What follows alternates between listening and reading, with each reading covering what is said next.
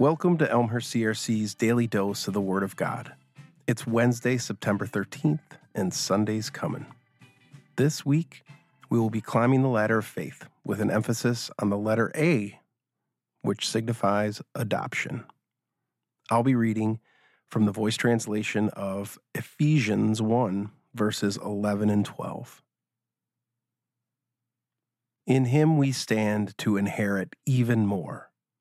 As his heirs, we are predestined to play a key role in his unfolding purpose that is energizing everything to conform to his will. As a result, we, the first to place our hope in the Anointed One, will live in a way to bring him glory and praise. Let's pray. Lord, thank you for your word. Thank you for the good news of our salvation, given to us by your grace and mercy. Lord, we try to live to give glory and praise to you, but we fall so often. So we ask for your help.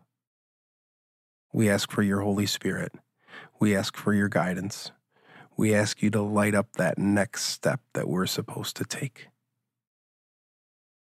We don't know all of your plans, but we know that you are for us and not against us. And so we thank you for that. In your name, amen.